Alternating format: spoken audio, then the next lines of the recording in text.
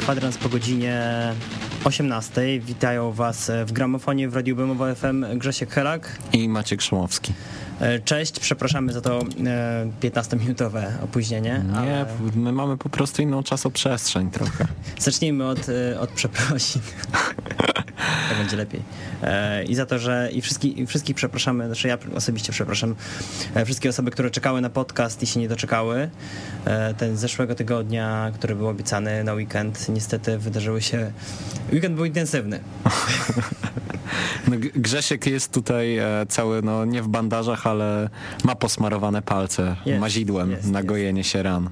Więc musicie wybaczyć tą małą obsówkę. Podcasty się już składają. Kolejny weekend nie zapowiada się wcale luźniej, więc postaram się wszystko zrobić przed piątkiem, tak żebyście zaraz po E3 dostali dużą porcję gramofonowych nagrań. Tych zaległych i tych najbardziej aktualnych. A o czym dzisiaj będziemy mówili? No pewnie o E3. Dokładnie. I ja grałem jeszcze w grę. Wiem. Gra Wolfenstein. Tak, i przeszłem, że tak powiem. No i bardzo dobrze, nie było cię tydzień temu, więc miałeś czas. Miałem, nadrobiłem to dzięki temu. Będzie o czym mówić, będzie też sporo muzyki, ponieważ będzie Grzesiek Bolawender w kąciku gracze, słuchacze i będzie też dużo muzyki z gry Wolfenstein. A podesłałem ci też piosenki. Tak, zaraz się do nich... To też są z gier. Zaraz. Będą też kawałki z E3, bo ja wyłapałem pewne piosenki. Super, wrócimy na pewno do nich za sugestią Macieja. Tymczasem posłuchajmy sobie kilku utworów z Wolfensteina i wrócimy zaraz do działu, w co ostatnio graliśmy. Maciej? Grzegorz? Nie ostrzegłeś mnie, że muzyka z Wolfensteina jest taka. No bo nie pytałeś. To prawda, nie pytałem, ale słyszałem, że jest bardzo dobra. No co, to ci się nie podobało? No to brzmi jak taki progresywny rock, bardzo, bardzo progresywny.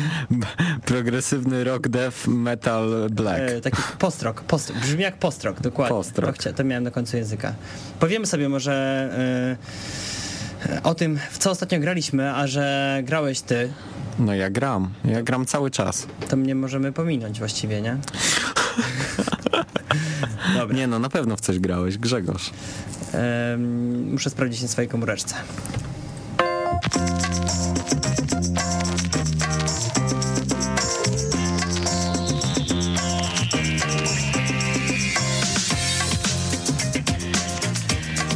No dobra. Ojejku, wiesz, jak ja się w ogóle dzisiaj głośno słyszę w słuchawkach. Super. To dobrze właśnie, czy Dobrze. Nigdy siebie tak nie słyszałem. Mogę cię szczyć, jak Nie, jest super. Dobra, w co graliśmy, tak? To co ja mam zacząć? Wiesz co, no właściwie ja mogę tylko powiedzieć, na jakich koncertach byłem i ewentualnie co mogę jeszcze dodać. No, jesteś graczem pełną gębą. Dobra, ja zacznę może od... Kurczę, w sumie ostatnio dużo grałem nawet. Tak jak sobie pomyślę. Dziwię się, wiesz, bo to jest taki moment w roku, kiedy jest bardzo ciepło, kiedy naprawdę wieczory są tak upalne, że nie da się siedzieć w chacie w ciągu dnia. Ale ja mam na to świetne wytłumaczenie, ponieważ mam okno na zachód i strasznie u mnie grzeje w mieszkaniu. A masz dużo od 15 mam duże okno, strasznie grzeje, więc ja sobie gram od 10 do 15 mniej więcej rano, a potem się nie da, już po prostu nic nie widać nawet na telewizorze, więc muszę wyjść. Poza tym muszę wyjść, bo bym nie wytrzymał po prostu. No ale dobra, trochę grałem i chciałem zacząć od Mobile'a, bo wczoraj kupiłem w końcu pierwowzór bardzo popularnej w Polsce gry 2048. Wszyscy ją znamy. O, słuchaj, w to nawet ja grałem, tylko że w trójki, nie? Już grałeś dawno, w trójki. No i zdecydowanie chciałem tylko powiedzieć po prostu, że zasłużona nagroda Apple'a za design. Super to wygląda po prostu. Za design dostało, tak? Dostało, tak. Wiesz co, no ja tą grę, wiesz, designersko, no to jest bardzo proste wykonanie. No jest, ale ona jest taka, wiesz, mega dopracowana w każdym szczególe. Jak sobie porównasz z tym 2048, no to już tak nie wygląda dobrze. Aha. No, polecam ci, sprawdź sobie 2048, to będziesz wiedział, o czym mówię. Nie no, wiem. Wiem, bo może ja mówię nie o tej grze, o której ty myślisz. 2048. Ja mówię o tej grze, zobacz. Dobrze, że wszyscy widzą. No.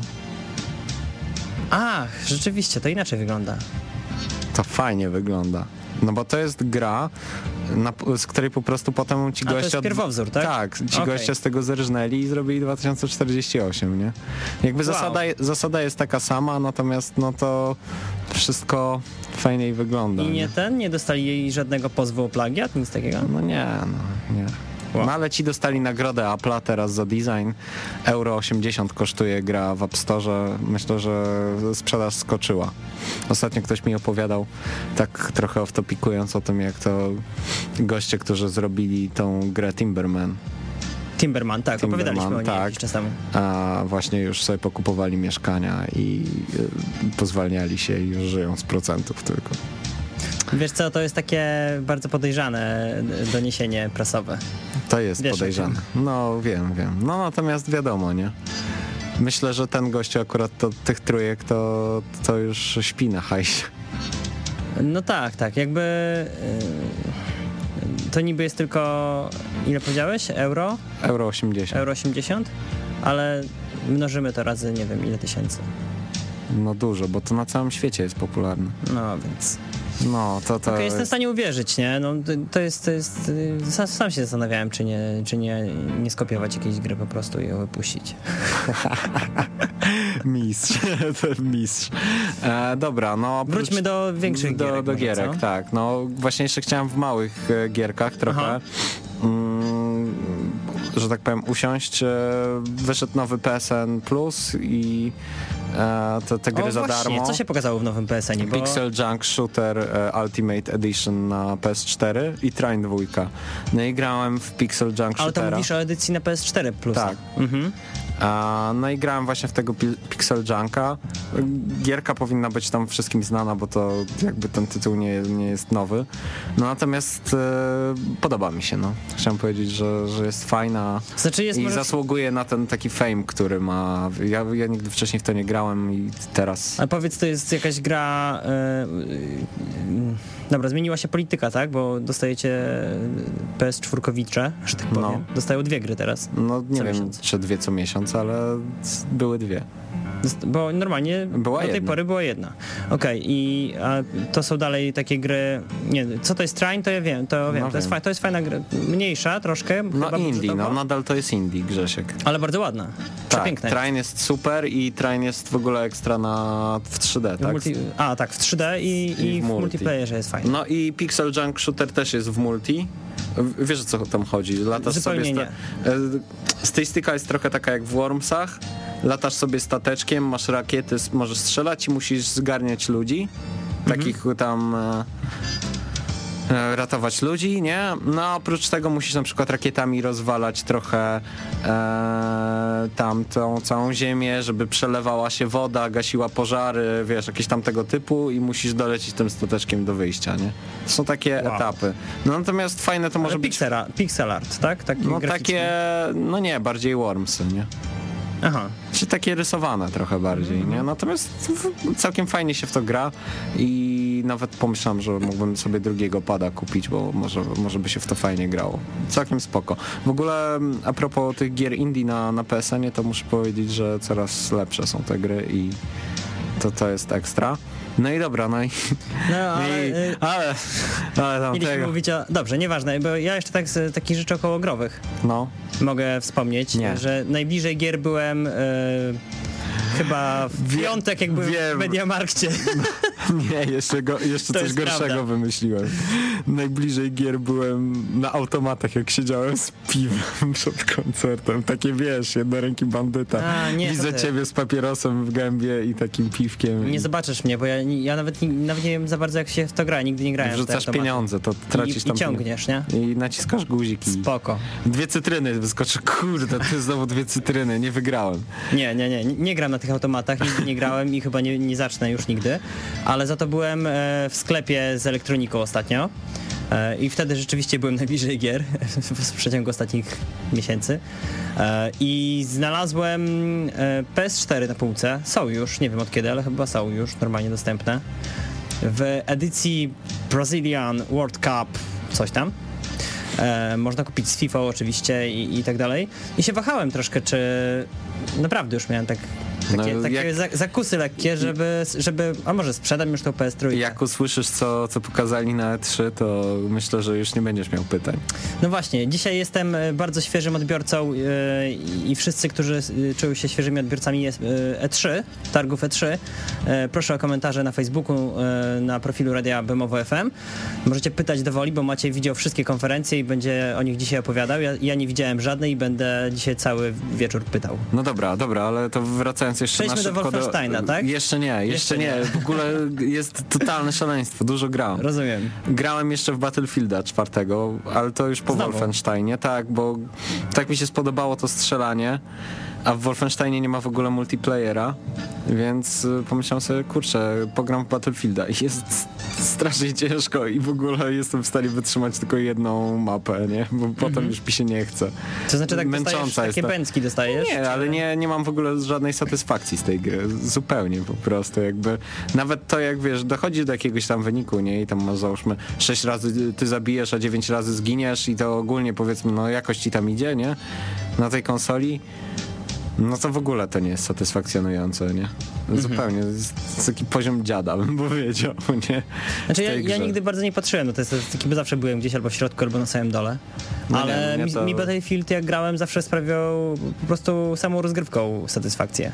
Nie, to mnie w ogóle... No 4, ja widziałem 4, nie wiem, też bym musiał posiedzieć dłużej i może wtedy bym się przekonał. No dobra, no to Battlefield i grałem w Wolfensteina. To może posłuchamy jeszcze czegoś z Wolfensteina. Jak wytrzymacie te postrokowe dźwięki przez 2 minuty, to wrócimy do was z pełną recenzją gry Wolfenstein.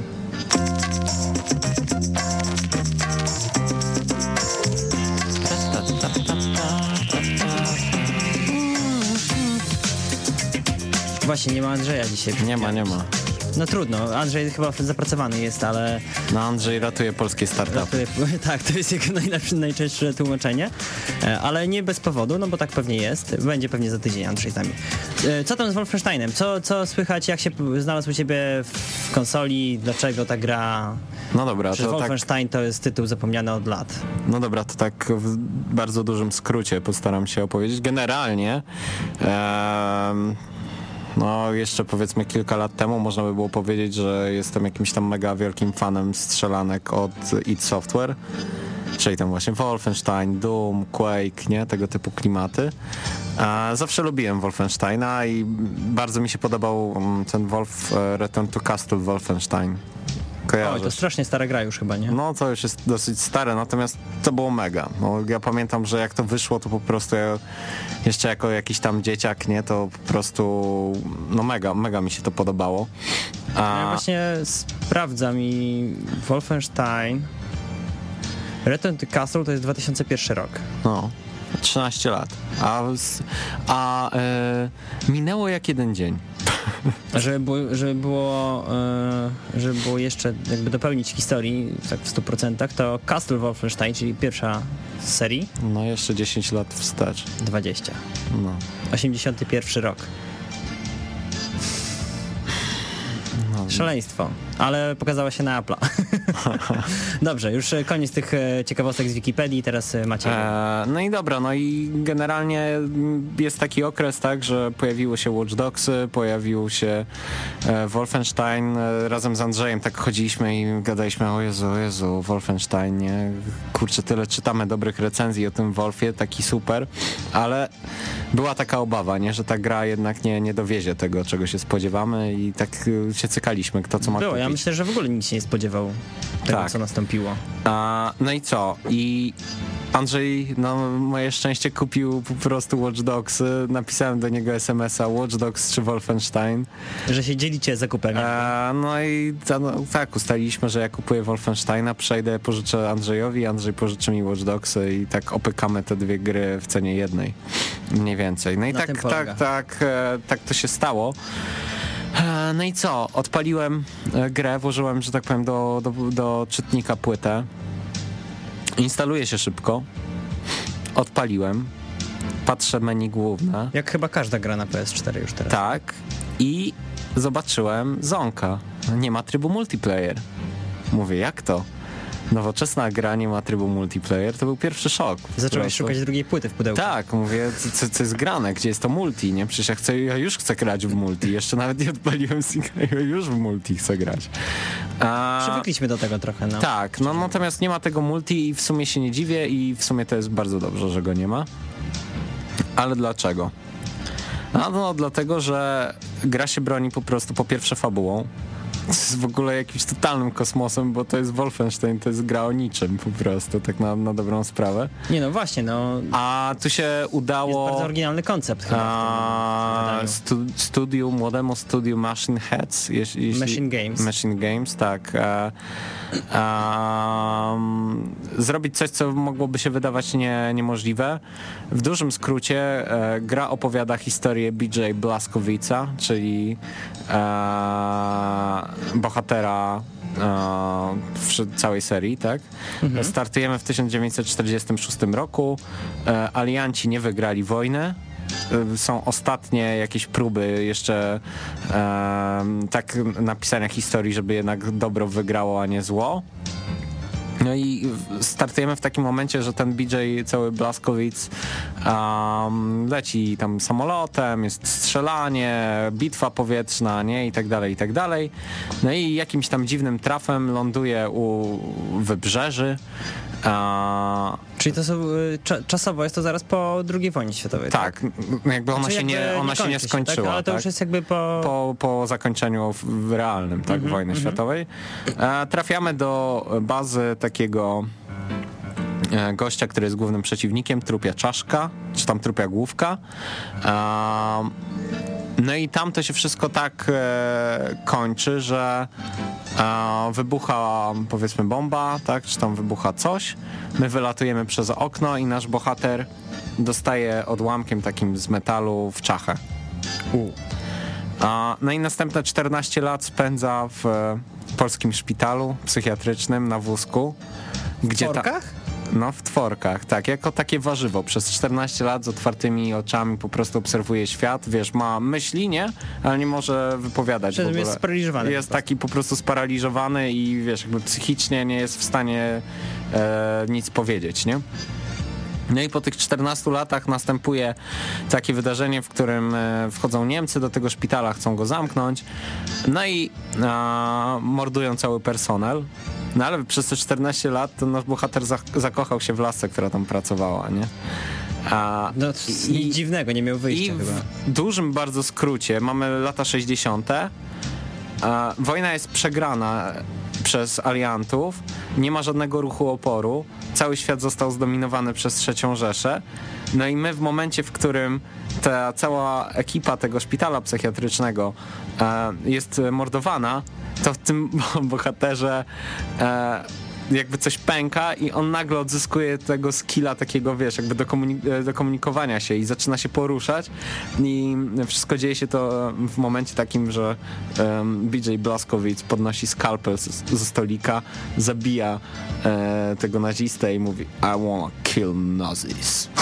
To jest pierwsza rzecz, którą mówi. Wow, ciekawe jak się sprzedaje ta gra nie w Stanach. W Niemczech. Ale nie chcę Blazkowicz jest Polakiem tutaj. On ma takie polsko brzmiące nazwisko, no raczej figuruje jako Amerykanin, natomiast nie chcę za bardzo już zdradzać fabuły, więc już nic dalej nie powiem. Tam jest kupę różnych twistów, poznajemy pobocznych bohaterów, bla, bla, bla, bla, bla. Naprawdę zaskakuje. Cały koncept i całość historii jest, kurczę, niesamowita. No nie jest to, powiem tak, nie jest to stricte gra o II wojnie światowej. Dochodzą do tego takie wątki, powiedzmy sci-fi związane jeszcze z jakąś historią w stylu, wiesz, Indiana Jonesa. No w ogóle niesamowicie jest to poprowadzone. Natomiast a propos polskości. Jesteśmy przyzwyczajeni do tego, że gra, jeżeli ma polską lokalizację, no to dostajemy albo dubbing, albo polskie napisy, nie? No i tu nie jest inaczej, dostajemy polskie napisy. Odpalasz sobie tą pierwszą godzinę, grasz. W ogóle ten moment do tej chwili, kiedy dostajesz odłamkiem, to tak naprawdę jest intro do gry. Takie wprowadzenie. Takie wprowadzenie, tak. No ale przychodzi ten moment, że ty tam odżywasz, wymordujesz tych wszystkich hitlerowców w tym szpitalu, no i ratujesz tą laskę, na której ci zależało. Ona się nazywa Ania Oliwa. O, fuck, jak pięknie. Tak? No I jedziecie z nią jakimś tam autem, uciekacie. Początek. Tak, to jest początek. I co się okazuje? Aktor, który gra tego BJ Blaskowica, mówi kurczę po polsku. Mówi, przepraszam, dawno nie mówiłem po polsku, nie pamiętam wszystkich słów, ale mówi perfekcyjną polszczyzną. O, stary, czyli jednak ma pochodzenie polskie jakieś, tak? Laska, która gra Anię, mówi też po polsku. Jej rodzice czy tam dziadkowie też mówią po polsku, ale w ciągu, jakby to wszystko jest tak zagrane, żeby było realistycznie, nie? Więc w pewnym momencie oni się przerzucają na angielski i ta Ania, która mówiła po polsku i na stówę jest Polką, mówi perfekcyjnie po angielsku. Więc ja jak... Ale nie ma naleciałości takich polskich? Nie. Nie ma. Jest idealna... I w tym momencie pojawiają się... napisy. Napisy się pojawiają, a jak mówi po polsku... Po polsku to są angielskie napisy, tak? To nie ma angielskich napisów.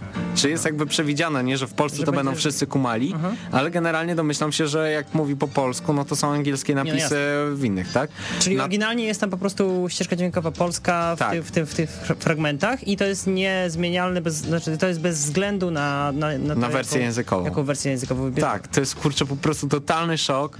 Najfajniejsze jest to, że właśnie mówią to ci sami aktorzy. No ja po prostu byłem w szoku, nie? Bo jakby wiesz, ogólnie tam graficznie, no to gra jakoś tam nie powala, nie? Jest spoko, ale bez rewelacji, tak? No natomiast taka warstwa realizacji tego, jak oni do tego podeszli, że jeśli są w Polsce, to ci goście mówią po polsku, leżą polskie pisma takie, wiesz, jak z czasów komuny. Typu tam twój smakołyk, coś tam, wiesz. Tak, tak. No to totalnie... Mydło, coś tam. Tak. No totalnie to jakby z takiej polskiej perspektywy, no to robi niesamowite wrażenie, nie? Że jakby ktoś tak sensownie do tego podszedł, bo normalnie mogłoby to się skończyć po prostu na tym, że znajdujemy się w Polsce i wszyscy mówimy to po angielsku, nie? Albo po rosyjsku. Więc to tyle, jeżeli chodzi o fabułę. I myślę, że potem możemy jeszcze powiedzieć trochę o gameplayu, grafice a teraz jakąś muzykę, bo nam się podkład skończył, panie realizator. Tak, ale jestem zasłuchany tak w twoją opowieść, że naprawdę nakreśliłeś fajną historię, przynajmniej jej początek. Dobrze, muzyka. Nie będzie to już muzyka z Wolfensteina, bo się obraziliśmy na tę muzykę trochę. Za to będzie muzyka z?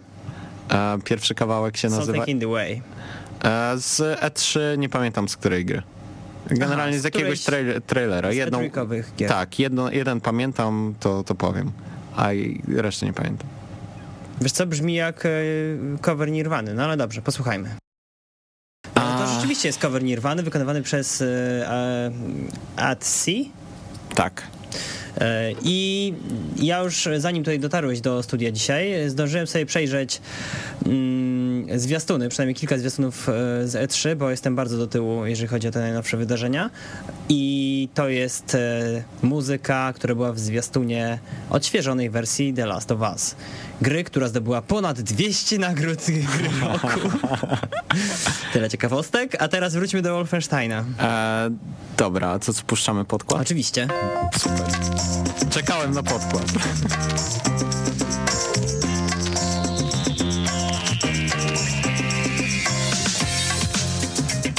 No właśnie, powiedzieliśmy troszeczkę o historii, właściwie ty powiedziałeś, ja się pytałem bardziej, a co z resztą aspektów rozgrywki, bo historia owszem jest ważna, ale ważne jest również to, żeby ludzie, którzy grają w Call of Duty też poczuli jakąś nutkę satysfakcji. No dobra. Jak mówimy o ludziach z Call of Duty, to dla nich twórcy Wolfensteina przygotowali taki system perków za odpowiednie osiągnięcia, tak? Czyli na przykład, nie wiem, musisz zabić 15 gości rzucając granatem, to wtedy odblokowujesz jakieś usprawnienia swojej postaci, typu, nie wiem, będzie szybciej rzucała granaty, albo może więcej tych granatów mieć. No, takie są bardzo proste drzewka umiejętności, które zdobywasz po prostu w odpowiedni sposób grając. Czyli im dłużej używasz danej broni, tym bardziej rozwijasz jej możliwości. No nie, raczej nie. To są 4 drzewka bardzo proste, tam tych skilli jest bodajże bodajże chyba po 5 na drzewko. Raczej to jest w stylu strzeliłeś 15 headów z tam, nie wiem, z Lugera z tłumikiem, no to możesz teraz więcej amunicji mieć w tym Lugerze, tak? Aha.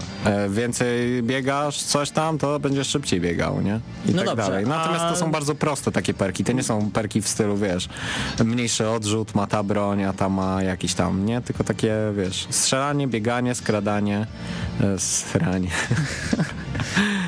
Tralalala, ale są to proste perki, ale każdy z nich ma znaczenie, bo wspomniałeś mi tutaj przed tym momentem, że gra jest trudna. Gra jest trudna, więc faktycznie te perki opłaca się zdobywać. Ja grałem na drugim poziomie od dołu, że tak powiem, trudności, a raz musiałem nawet sobie obniżyć na najłatwiejszy, w ogóle co było dla mnie jakimś szokiem, bo zawsze gram na średnim, tutaj na tym średnim nie dawałem rady, a jeszcze 2 były wyżej, więc jest bardzo ciężko. Myślę, że na padzie po prostu na tym najtrudniejszym poziomie trudności to już trzeba być mega kozakiem po prostu, żeby sobie radzić. Dlaczego? No bo po pierwsze przeciwnicy, może nie są najinteligentniejsi, ale nie są też mega głupi. To, co ich charakteryzuje i jakby trochę wyróżnia, to faktycznie jest tak, że te boty komputerowe prą do przodu, nie? Czyli nie ma takiej opcji, żeby oni się zatrzymali. Jeżeli oni widzą, że ty stoisz w miejscu, to oni do ciebie będą podchodzić. Więc jak miałem kilka takich sytuacji, że miałem za mało amunicji, nie miałem broni, to musiałem na maksa się nakombinować, jak ja mam rozegrać daną salę z tymi przeciwnikami, żeby w ogóle z niej wyjść, nie? Bo miałem załóżmy 6 pocisków. No i co ja mam zrobić, żeby, wiesz, zakończyć, nie? Jakby i ruszyć dalej. A są takie one-shoty, one kill? Są, ale tylko z niektórych broni i im dłużej grasz, im dalej jesteś, tym ci przeciwnicy są też bardziej odporni na te strzały, więc tak naprawdę nie jesteś w stanie ich tak zabić. Natomiast to, co jest mega fajne i mega... Przepraszam cię, Maciej, bo teraz później zapomnę o tym pytaniu, a to jest akurat pytanie, które tyczy się przeciwników. Powiedz, czy przeciwnicy robią w ten sposób, że chowają się za osłonami i wystaje im na przykład pół dupy? Chowają się za osłonami, czasem im coś wystaje, ale większość też osłon można zniszczyć. Więc to jest w ogóle też śmieszne, że do niektórych można walić, załóżmy, nie wiem, przez jakieś tam osłony z drewna i robisz, po prostu te deski odpadają i nagle ich widać, jak oni się tam, wiesz, kitrają, nie? Więc to jest spoko. Dobra, gameplay. Poza takim standardowym strzelaniem, bieganiem, skakaniem, mamy 2 opcje, które wprowadzają jakąś tam świeżość, uważam, do gatunku. A mianowicie mamy bardzo fajnie rozwiązane skradanie i motyw skradania. Czyli tutaj zaraz, tu możesz się skradać. Możesz się też skradać. Aha. Są miejsca takie, które możesz przejść po prostu w całości po cichu. Bo w FPS-ach nie jest to wcale takie proste. Nie, to jest tutaj zajebiście naprawdę rozwiązane. Po pierwsze, możesz sobie na kuckach podchodzić od tyłu do przeciwników i ich tak finiszować nożem. Masz taki śmieszny nóż ze swastyką, taki, wiesz, niemiecki z czasów I wojny światowej. No i teraz tak, te takie elementy, czy te miejsca, w których się skradasz, one są na ogół skonstruowane trochę na wzór tego sposobu, w jaki nam to jest serwowane w Metal Gearach. A mianowicie mamy lokacje i mamy na przykład kilku gości, którzy są takimi osobami, które potrafią zwołać alarm. No i jak kurde zwołają alarm, no to po prostu się robi totalna miazga, bo wchodzi na przykład 50 przeciwników i ty nie dajesz rady. Return to last checkpoint od razu. Powinieneś tak, no na ogół się wtedy ginie, nie? Natomiast możesz właśnie się skradać i możesz na przykład strzelać z takich lugerów futurystycznych z tłumikiem i wtedy ich zabijasz jednym strzałem, właśnie tam heady im musisz sadzić i możesz też w tym czasie wycinać ich jakby pomocników, nie? Więc tak naprawdę skradając się jesteś w stanie niektóre te lokacje przejść w 100% po cichu. No i na przykład jak to robisz, no to zdobywasz te perki. To jest bardzo ważne, bo jak oni zaczynają zwoływać alarm, no to trzeba mieć też świadomość, że oprócz zwykłych żołdaków w związku z pokręconą fabułą mamy też do czynienia z robotami, mechami, jakimiś tam cyberkotami i tak dalej. Mechaniczne psy biegają. Tak, i to jest są bardzo ciężcy przeciwnicy, więc jest trudno. To jest jedno. Oprócz tego dostajemy taką futurystyczną broń, która też jest wynikową jakąś tam tej historii, która trochę działa jak laser, którym możemy przecinać niektóre metalowe powierzchnie. I na przykład wycinamy sobie otwór, którym przechodzimy kanałami. Oprócz tego, że możemy nią walczyć, tak? Tak, możemy nią strzelać i ona działa trochę wtedy jak railgun w Quake'u. Kojarzysz, jak działał railgun? Quake'i, Wolfenstein i wszystkie inne Nie kojarzysz. Unreale nie wchodzą w ogóle w No to railgun to jest tak, jakbyś wystrzelił taki laser, on jest urwany, natomiast on jest punktowy i taki natychmiastowy, nie? I zabija. Więc jakby możesz z tej broni w ten sposób też strzelać, właśnie takim laserem, no możesz przełączyć sobie drugi tryb i wycinać dziury w siatkach, w jakichś tam skrzyniach.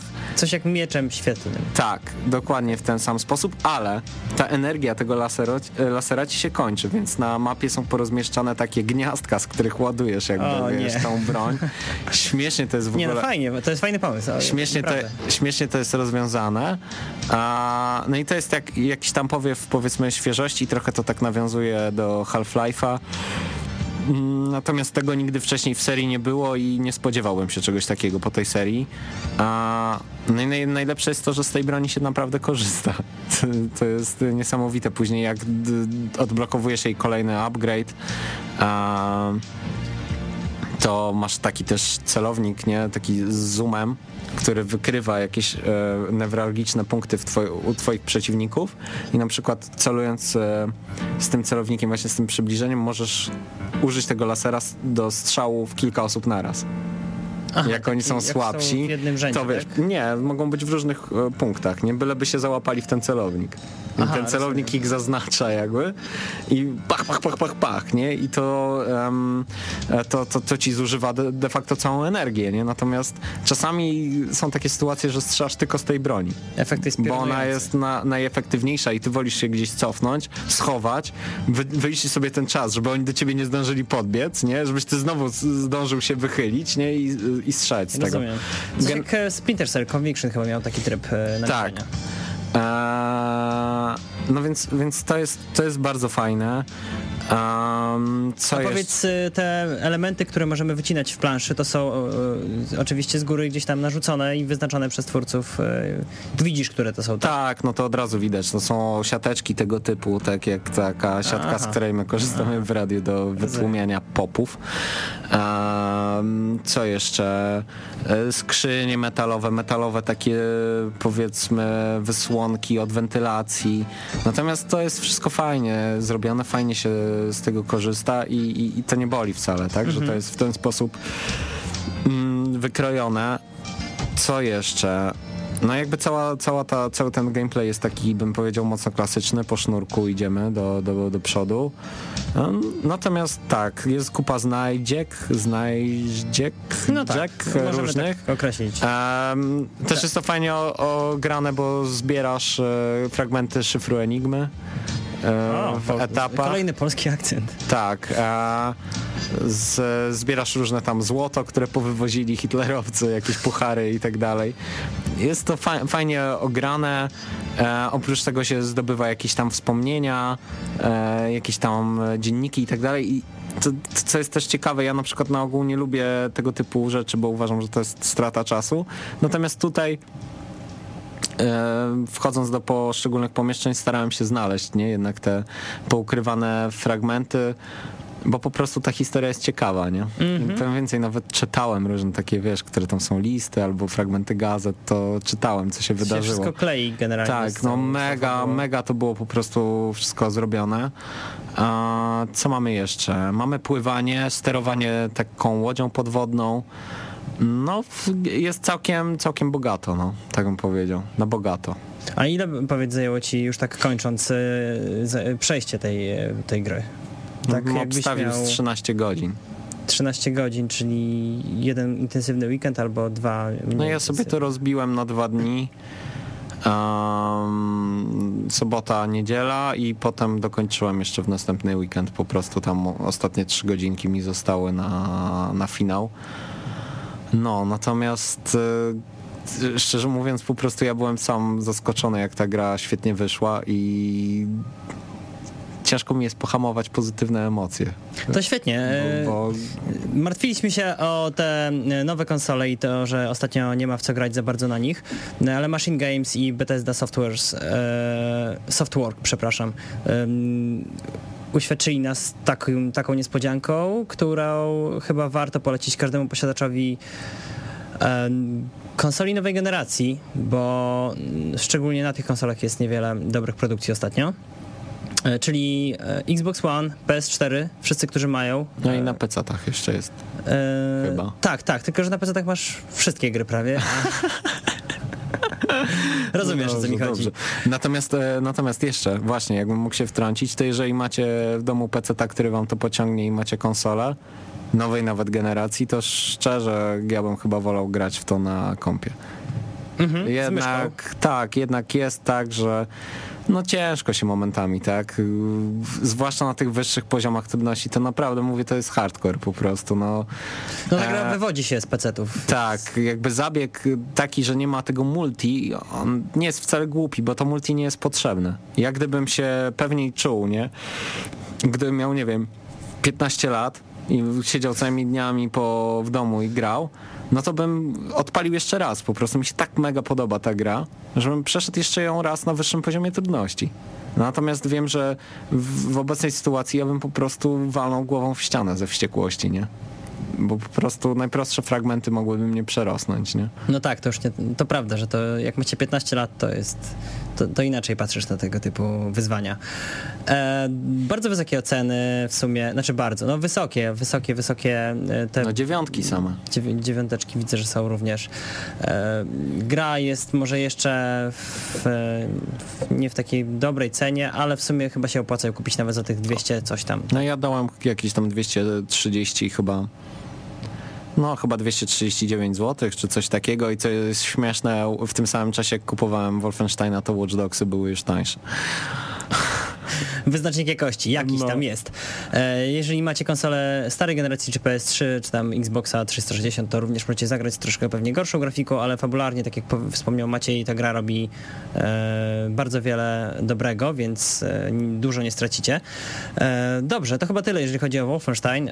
Za momencik kącik gracze, słuchacze, a my posłuchamy teraz dla odmiany The Bomb.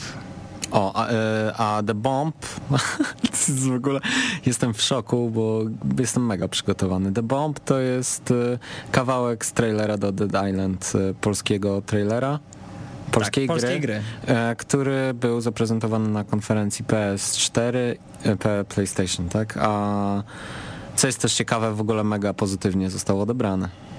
Pomówimy sobie jeszcze o konferencji Sony do godziny 20. Przypominam, że jesteśmy również na profilu Radia Bemowo FM na Facebooku. Zapraszamy tam do komentowania i zadawania pytań.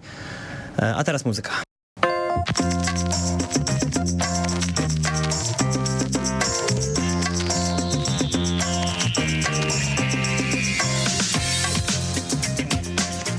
Próba mikrofonu, raz, dwa, trzy, cztery i czy Grzesiek nas słyszy? Tak, tym razem słyszę od razu. Świetnie, Grzechu. Wszystko po prostu dzisiaj nam tryka jak nigdy. Mimo wielu kontuzji dajemy radę. Grzechu, może trochę nie przekłamałem, że z gier te dwa utwory są, bo wspomniałeś, że to jest kolejny utwór zwiastunu. Tak, zwiastunów. No ale ja może po kolei opowiem, tak jak tu przygotowałem, żeby wyjść... Jasne, ja nie będę ci przeszkadzał, ani zbijał cię z tropu. Jedziesz. Od początku, bo jest taki zespół Percival Schuppenbach. To jest polski zespół, gra sobie folk metal. Tam gitarzysta, perkusista i 3 kobiety, każda ma inny kolor głosu. No i częścią tego zespołu dużego jest jakby taki podprojekt Percival, sam Percival. I oni sobie tutaj grają bardziej takie średniowieczne klimaty, czyli te gitary i perkusje zastąpili gratami z epoki. Mają tam zrekonstruowane albo repliki. Teksty opierają na najstarszych słowiańskich przekazach. Na początku udzielali się głównie na różnych imprezach historycznych. W ogóle to powstali w 2005 roku na festiwalu Słowian i Wikingów w Wolinie. Do tej pory nagrali już 2 płyty. No i w 2013 zostali zaproszeni do udziału w produkcji Wiedźmin 3. Czyli to każdy to grę już powinien kojarzyć i pierwsze części. W Wiedźmina to można by było, nie wiem, chodzić po osiedlu i się pytać, wiesz, pytać się ludzi, czy za kim jesteś. Za Wiedźminem. Słuchaj, skąd jest ten zespół, powiedz? Zespół. Nie zapisałem skąd. Okej, bo to jest interesujące. Czy zasięgnęliśmy po jakichś artystów? Czy co? Tam jedna jest pani z Rosji, dołączyła później, ale głównie Polacy grają. Aha, okej. Dobrze. Słyszycie mnie dobrze? Bo Tak.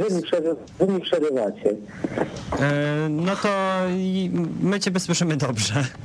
Miejmy nadzieję, że słuchacze też słyszą nas dobrze, ale to chyba nie ulega wątpliwości, bo... Może mi słuchawki przerywają, tylko dobra, już teraz słyszę. Mhm. No i oni w tym Wiedźminie się udzielają, więc posłuchamy najpierw kawałka z E3, ostatniego trailera do Wiedźmina, gdzie właśnie oni grają i to jest kawałek skomponowany przez ten zespół i Marcina Przybyłowicza, czyli jednego z kompozytorów, który się udziela przy Wiedźminie. O reszcie pewnie opowiemy przy okazji następnego Wiedźmin. Dużo więcej tam jest muzyki i jak wyjdzie, to nie będzie okazja. Na razie się skupimy tylko na tym zespole.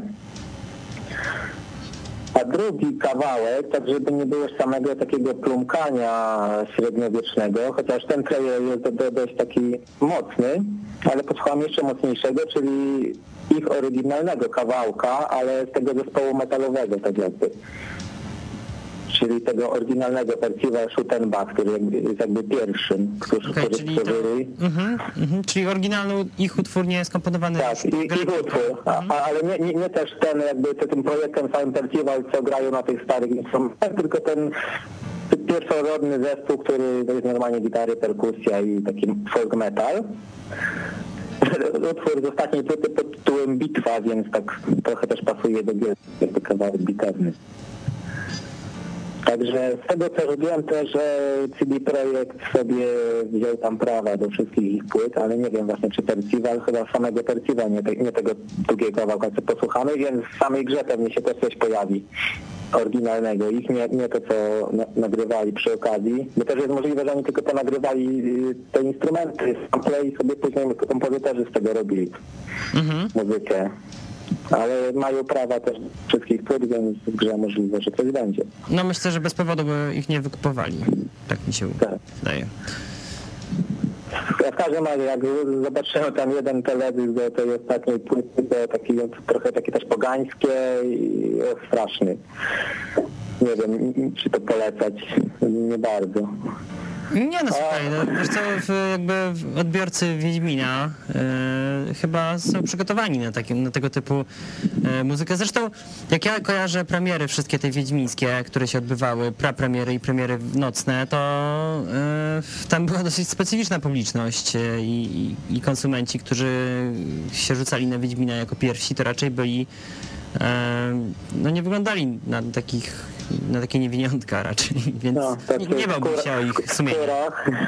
Tak. No to oni możliwe, że już to znają, chociaż wie. No dobrze, Grzechu, to co? Posłuchamy przedsmaku, który być może pokaże się w trzeciej odsłonie Wiedźmina, a na pewno pokazał się w zwiastunie. Tak, i to zwiastuna to nie jest tam odgłosami zwiastuna, tylko tam kompozytor udostępnił czystą muzykę. To nie, że tam będzie się coś tłukło, jakieś miecze. No i bardzo dobrze.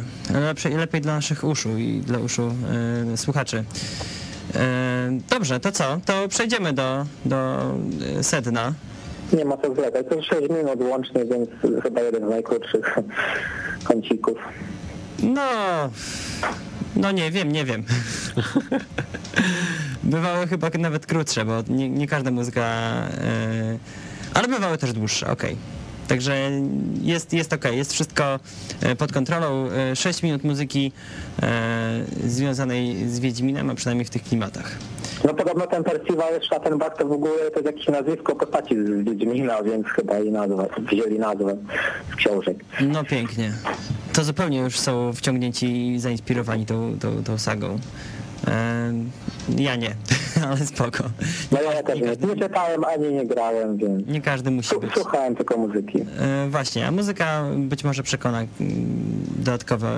dodatkowych fanów napędzi, nie wiem, Wiedźminowi. Kto wie. Dzięki Grzechu za przygotowanie kącika. Do usłyszenia za 2 tygodnie. I słyszymy się za 2 tygodnie. Dokładnie. Cześć. Cześć.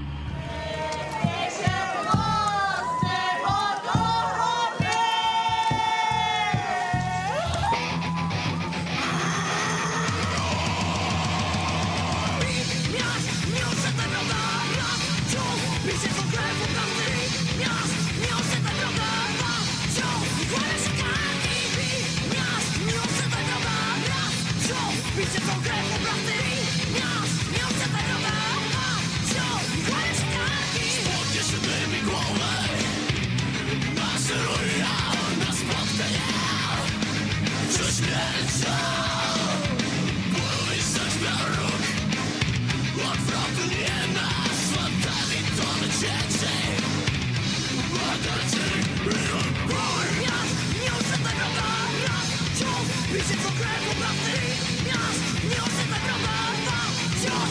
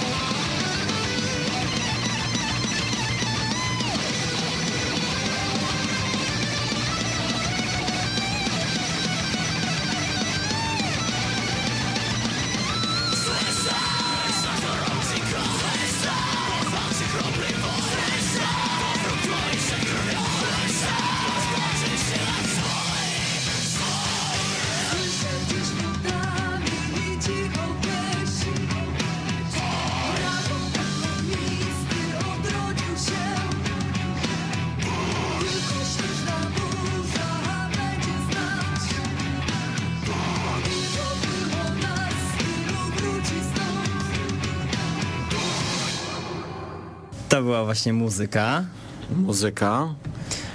Grupy, właśnie, żebym ja to dobrze wypowiedział. Percival. Nie wiem, być może. Naprawdę to było coś mocnego. No i tyle. Właściwie. Jezu. Muzyka tych twórców, jest bardzo duża szansa, że pokaże się w trzeciej odsłonie Wiedźmina. To, co powiedział Grzecho, to jest prawda. Dobrze, zostało nam niewiele czasu, bo pół godziny, a tematów nie ubywa. E3 są dość obszerne. Więc skupimy się na tych najważniejszych rzeczach i być może dokończymy resztę za tydzień. Myślę, że tak będzie chyba najprościej.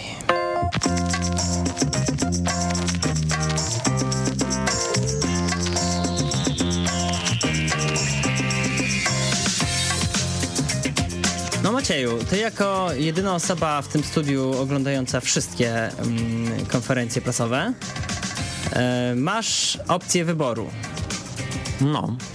Możesz wybrać pomiędzy konferencją. Nie, ja mam Nintendo. pomysł. Mam pomysł na to. Już nie mówmy o Nintendo. No słuchaj. Nintendo zostawimy Andrzejowi, jak przyjedzie za tydzień. Nintendo oficjalnie za tydzień. Andrzej opowie o Nintendo. Ja bym zaczął po prostu od Microsoftu, a w drugim wejściu wejdziemy z Sony. Świetnie. Tak? Tak. No więc dobra. Generalnie, jeżeli tam jakoś śledzicie te wszystkie konferencje no myślę, że każdy szanujący się fan gier to śledzi. Gier, tak. No to generalnie można było zauważyć taki trend, że te konferencje z roku na rok są coraz słabsze i coraz więcej mówi się o jakichś tam pierdołach typu telewizory, kablówka na konsoli, Kinect i tak dalej, a coraz mniej się mówi o grach. No i nawet tam komentatorzy, powiedzmy z Game Trailers i pan Jack Trevor, czy... Tretton, tak, Tretton, który był chyba w Sony. Trevor jest w GTA. Nie, był chyba kiedyś ten Tretton był w Sony, nie? Czy był w Sony? Tak Tego mi się wydaje. No w każdym bądź razie on powiedział, że jego zdaniem Microsoft pokaże gry, nie? I to było tak, ja wiem, gdzieś z pół godziny przed startem tej konferencji. No i tak, i faktycznie Microsoft pokazał gry. Natomiast powiedzmy sobie tak, że nie wszystkie te gry urzekały. Najmocniejszym akcentem był launch serii Halo na nowej generacji. Będą wszystkie części Halo na jednej płycie, te, które były do tej pory. To się będzie nazywało Halo The Master Chief Collection. Ale to jest kolejna... Ale to jest odgrzewany kotlet, tak? Więc jakby robiło to wrażenie, jakby cały zamysł jest taki, że potem wyjdzie ta seria animowana wideo Ridleya Scotta o Halo i potem wypuszczą 5, nie? Aha, taki jakby prolog dla noobów, nie? No dobra, to Halo, nie? Halo jest takie najmocniejsze z tego wszystkiego. No nie wierzę, to by było bardzo słabo, gdyby... Fajnie się Halo zaprezentowało Call of Duty. A zaczekaj, bo Halo zostało zaprezentowane 5, jakiś, nie wiem, coś z gameplayu, cokolwiek? Nic. Tylko było to, pokazane, że będzie i że w ogóle jest super. Okej. Call of Duty Advanced Warfare. No ja na tą grę czekam, natomiast nie musisz kupować Xboxa, żeby w nią pograć. Możesz pograć w nią też na PS4 i to tak było czuć. W ogóle jakby Microsoft trochę dał ciała, bo nie pokazywał żadnych ekskluzywów takich stricte, nie? Że nie wiem, oni pokazują to Modern Warfare, to Call of Duty i u nich na konsoli to będzie ci się najlepiej w to Call of Duty grało. Nie, no to było jakby będziemy mieli Call of Duty nowe, wow, nie?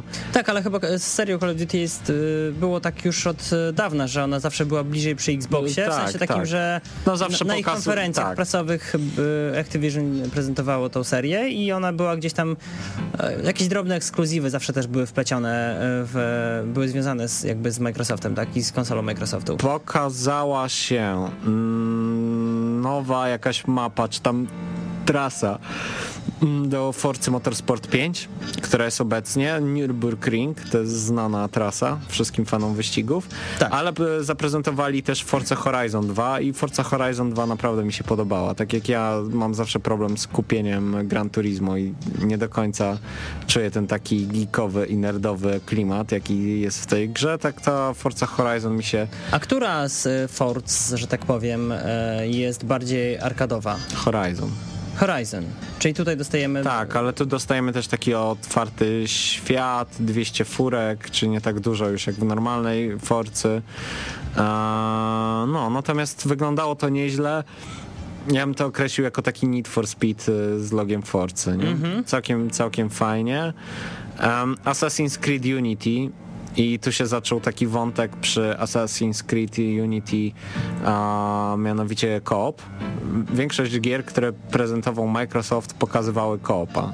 Nie wiem czemu. To znaczy wiem, tak jakby cel jest taki, że oni mogą 8 padów podpiąć do jednej konsoli, natomiast kurczę, to było tak daleko od rzeczywistości. Żeby grać w 8 na jednym ekranie? Tak, albo żeby siedzieć w 8 w jednym mieszkaniu, albo w ogóle, że ludzie będą grali ze sobą tak w tego... Wiesz co, zapewniam cię, że łatwiej jest siedzieć w 8 osób w jednym mieszkaniu niż grać na jednym telewizorze w 8 osób. Dokładnie tak. Ale co z tym Assassinem? Bo on mnie bardzo zainteresował. No mi się podoba... Wiesz, chodzi o ten pierwszy zwiastun, który pokazał się jakiś czas temu. Podoba mi się... Generalnie tak, za dużo fabuły tam nie było zdradzone, nie było powiedziane tylko, że będzie Paryż, XVIII wiek. Klimat mega kupuję, myślę, że kupię grę i będę zadowolony.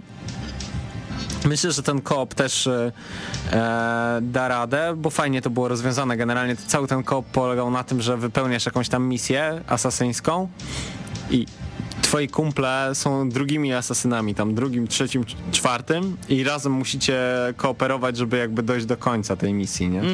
Czyli jakby gracie w real time razem, a nie przeciwko sobie, nie uciekacie przed sobą i tak dalej, tylko to był, wiesz, taki koop pod singla trochę, nie? Skrojony. To tak, więc to jest było popularne spoko. całkiem, a ostatnimi czasy w ogóle, żeby grać w single player i nagle, wiesz, w dowolnej chwili dołącza się ktoś do ciebie. Dokładnie. Dragon Age Inquisition. No ja... Poczekaj jeszcze, bo to, na co warto zwrócić uwagę przy nowym silniku, bo nawet nie wiem, czy to jest nowy silnik tak naprawdę, ale przy nowej odsłonie serii Assassin's Creed to ilość tak zwanych NPC. No tak, tego było dużo, natomiast wielki chaos. Natomiast jakby wiadomo, tak, Ubisoft powie wow, tyle NPC-ów dodaliśmy i tak dalej, natomiast to wyglądało moim zdaniem trochę sztucznie. Tak, na tym zwiastunie wygląda to troszkę chaotycznie. Oni tam na siłę to jest bez ładu, tak jakby ktoś przejechał w edytorze Tak. plansz wstawił, nie wiem, myszką przejechał dowolnie i wstawił te postaci zupełnie chaotycznie. Dokładnie tak. No ale generalnie o tym Asasynie No póki co niewiele za wiele nie wiemy. Będzie fajnie, super, chętnie pogramy. Dragon Age Inquisition, czyli tam Inkwizycja. No jak dla mnie who cares, nie?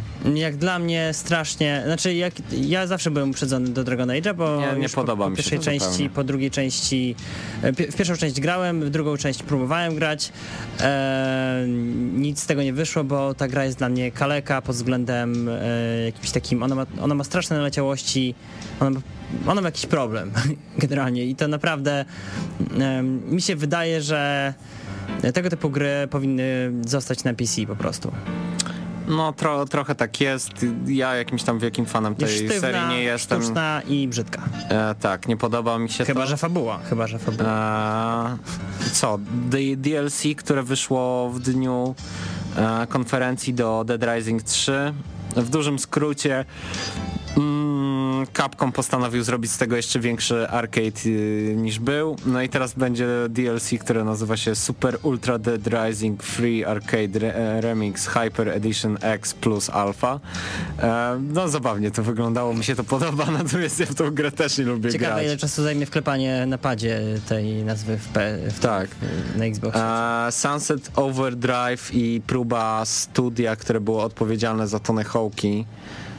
Boże, nigdy nie pamiętam, jak oni się nazywają. Guerrilla? Nie, na N. No nieważne, tego studia Tonego Hawk'a, próba jakiegoś ratowania się.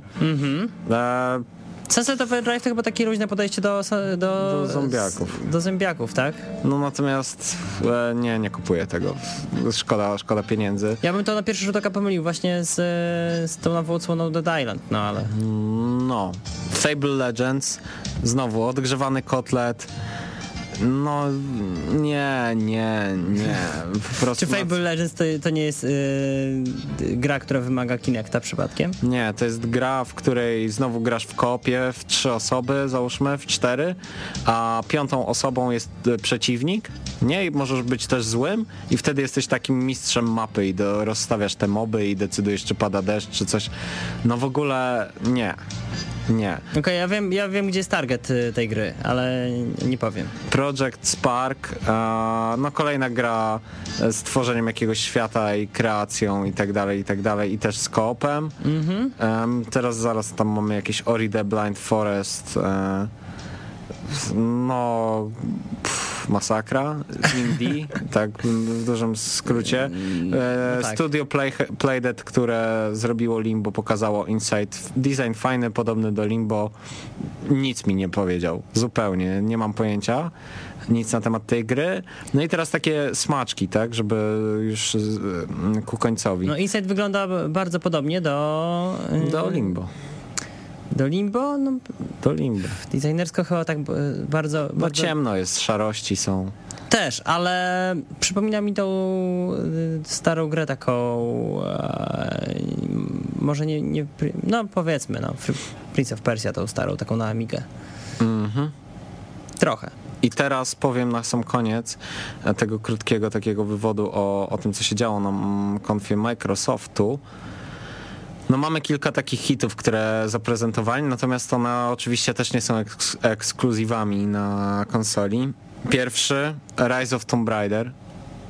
No generalnie panowie z Crystal Dynamics nie spoczęli na laurach i no, myślę, że kolejny Tomb Raider będzie również super. Lara już jest starsza, tam tego, nie? Wiadomex. Ja już prenumeruję. Wiedźmin 3, Dziki Gon, no wielki sukces ze strony Polski, bo pojawiamy się na takich konferencjach. Projekt Red na konferencję Microsoftu, no tak. Tak, co jeszcze? Prezentuje się lepiej od Dragon Age'a, zgarnia kupę oklasków. Jest totalnym hitem, po prostu jak dla mnie to sprzeda się niesamowicie. Warto czekać. No i gra, o której nadal za wiele nie wiadomo, natomiast mam wrażenie, że to będzie też killer. To jest Tom Clancy's The Division. z której pokazali gameplay i dla mnie to jest totalna miazga. To jest gra, na jaką czekałem na tej generacji konsol. Znowu, ale pokazali coś nowego. Pokazali zupełnie nowy gameplay. Aha. Taką... No trochę takiej tam jest współpracy, nie? Takiej jakby taktycznej strzelanki, jak to jest rozegrane. Przypominało to trochę The Last of Us, te takie, wiesz, kitranie się za przeszkodami i tak dalej, i tak dalej. Natomiast, kurczę, jak to było super zrobione. No, totalnie się tego nie spodziewałem po tej grze. Raczej obawiałem się tego, że dowiozą gorszą jakość niż prezentowali, nie? Co było widać po Watch Dogsach. Czy to jest gra ekskluzywna na konsolę? To nie jest gra ekskluzywna. Pojawi się tylko wcześniej dodatkowa zawartość na Xbox One, natomiast no to jest multiplatforma. Do Wiedźmina pewnie będziemy jeszcze wracać setki razy, ale powiedz mi tak szybko, czy tam pokazano gameplay? Widziałeś coś z gameplayu? Pokazano coś z gameplayu. Aha. Ale to nie był taki gameplay grany. A grałeś poprzednie Wiedźmina? Grałem. No podobnie to wygląda. Okay. Podobnie do 2, no. Czy raczej tego, mam takie wrażenie, raczej tego nie spaprali, nie? Dobrze. Coś jeszcze mówimy o jakieś podsumowanie Microsoftowej konferencji? Było lepiej niż rok temu, było lepiej niż 2 lata temu. Były same gry, pokazali kupę gier indie, które nikomu nic nie mówią, co jest w ogóle przerażające. Mi się przypomniała od razu taka gra, która była na Xboxa 360 do ściągnięcia za darmo. Coś chodziło jakimś dinozaurem i niszczyło miasto. Kojarzysz to? Oj nie. Wszyscy to ściągali, żeby nabić sobie 500 punktów Gamerscore'a, bo było za free i łatwo było ten Gamerscore zrobić i z tym mi się kojarzyły te gry indie. No tam generalnie było widać, jak Microsoft stara się odbić trochę od dna, nie? W porównaniu do Sony i tam trochę dorównać. Jak obejrzałem konferencję Microsoftu i nie byłem pewien, co pokaże Sony, to w pewnym momencie myślałem, że może się okazać, że Microsoft będzie górą, nie? Bo było całkiem nieźle, naprawdę, nie? Ach, te pojedyneczki jak zwykle, tak? Natomiast wiesz, natomiast obiektywnie no Sony lepsze rzeczy pokazało. Za chwilę wrócimy do Sony. Ja tylko wtrącę 2 słowa. Division wygląda ekstra. Potwierdzam. Jest totalnie, po prostu totalna miazga. Jedna z wielu gier, które zostały przesunięte zresztą na rok 2015. Także poczekamy na nią troszkę dłużej. Ale warto. Pewnie jeszcze nie raz będziemy do niej wracać. Chwila muzyki, po której wrócimy ze szczegółami na temat konferencji Microsoftu. Ponieważ zostało nam już tylko 8 minut do godziny 20, a chcielibyśmy powiedzieć chociaż 2 słowa na temat konferencji Sony na kończących się już targach E3. No dobra, to ja zacznę. To zacznij. Dobra, w dużym, bardzo telegraficznym skrócie to czym się różniła konferencja Sony od Microsoftu? Konferencja Sony zaczęła się po prostu bombą totalną. Wleciał trailer na start Destiny. Trailer pozamiatał kompletnie. Było trochę takiego już spoilowania fabuły. No całość się po prostu zapowiada kosmicznie dobrze. Gra zapowiedziana na wrzesień 2014. Tak, ja po prostu oglądałem konferencję Sony i tylko bukowałem 200 na poszczególne tytuły, wiesz, na miesiące, nie? Mówię, kiedy muszę kupić, jak się rozłożyć w kosztach. Tak. Destiny super, fajnie się strzela, fajnie się lata, fajna historia się zapowiada, naprawdę dobre sci-fi, nie ma czasu tak naprawdę na to, żeby tam opowiadać. Fajnie to wygląda, a jak będzie w rzeczywistości? Myślę, że będzie dobrze. Robi to Bungie. Robi to Bungie, czyli oni raczej, no wątpię, żeby tam coś było zepsute, jeżeli chodzi o model rozgrywki. I to nawet nie chodzi mi o piękną grafikę, która może będzie nawet piękna, ale bardziej mam na myśli system rozgrywki multiplayer, dobór plansz, architekturę plansz i tego, jak będzie się grało. Ja jestem pewny, że to będzie mega. The Order, fajny trailer, znowu podtrzymanie tego, że będzie super grafika i że warto czekać na 2015 rok. Momentami miałeś wrażenie, że oglądasz filmik Ale tak, bo potem wygląda fenomenalnie. A potem się okazywało, że to jest gra i renderowane wszystko na silniku gry. No jestem ciekaw, czy dowiozą coś takiego.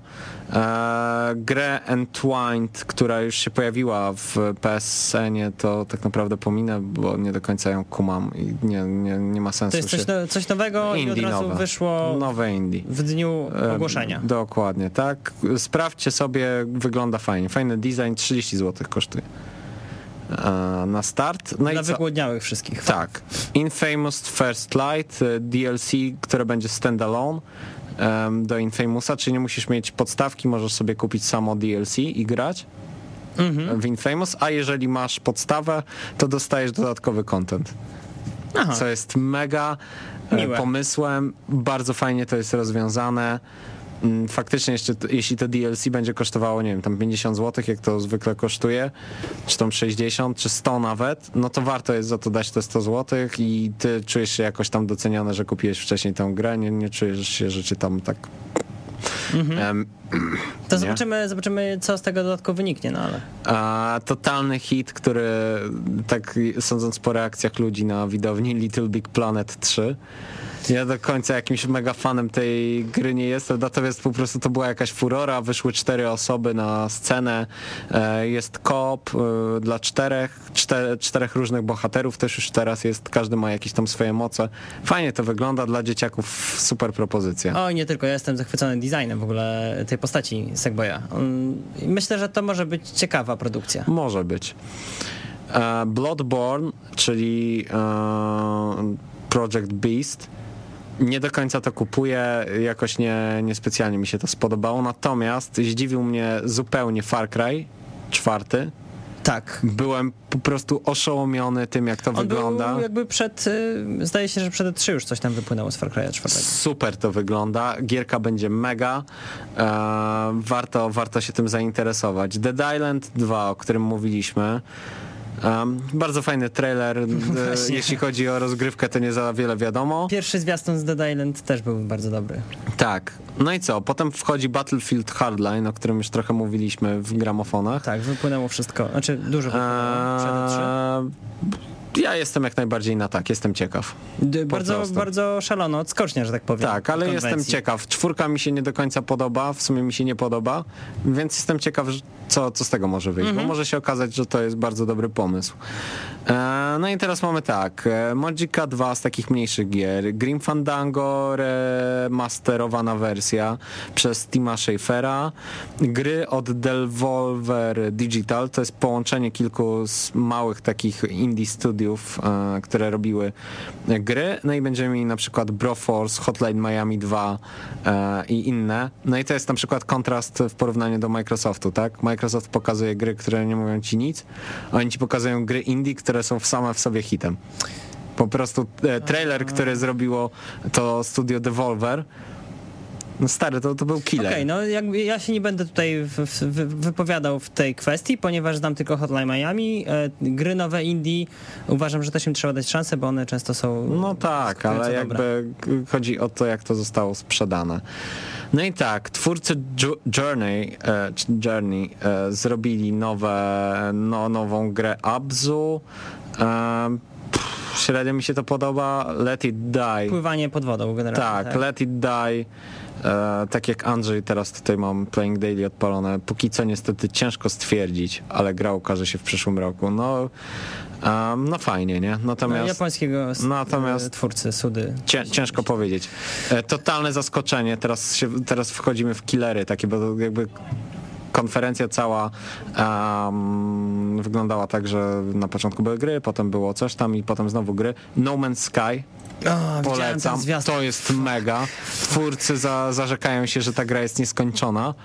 Jestem na maksa ciekawy po prostu, o co w tym chodzi. Ja się boję tylko, że te oczekiwania nasze są zbyt wielkie do tej gry, ale polecamy, tak. To jest na pewno tytuł, który warto sobie zapisać, No Man's Sky. No i dobra, i teraz tak połączę kilka tytułów w jedno. Mortal Kombat X, czyli Mortal Kombat 10, The Last of Us Remastered, Metal Gear Solid 5 Phantom Pain, GTA 5.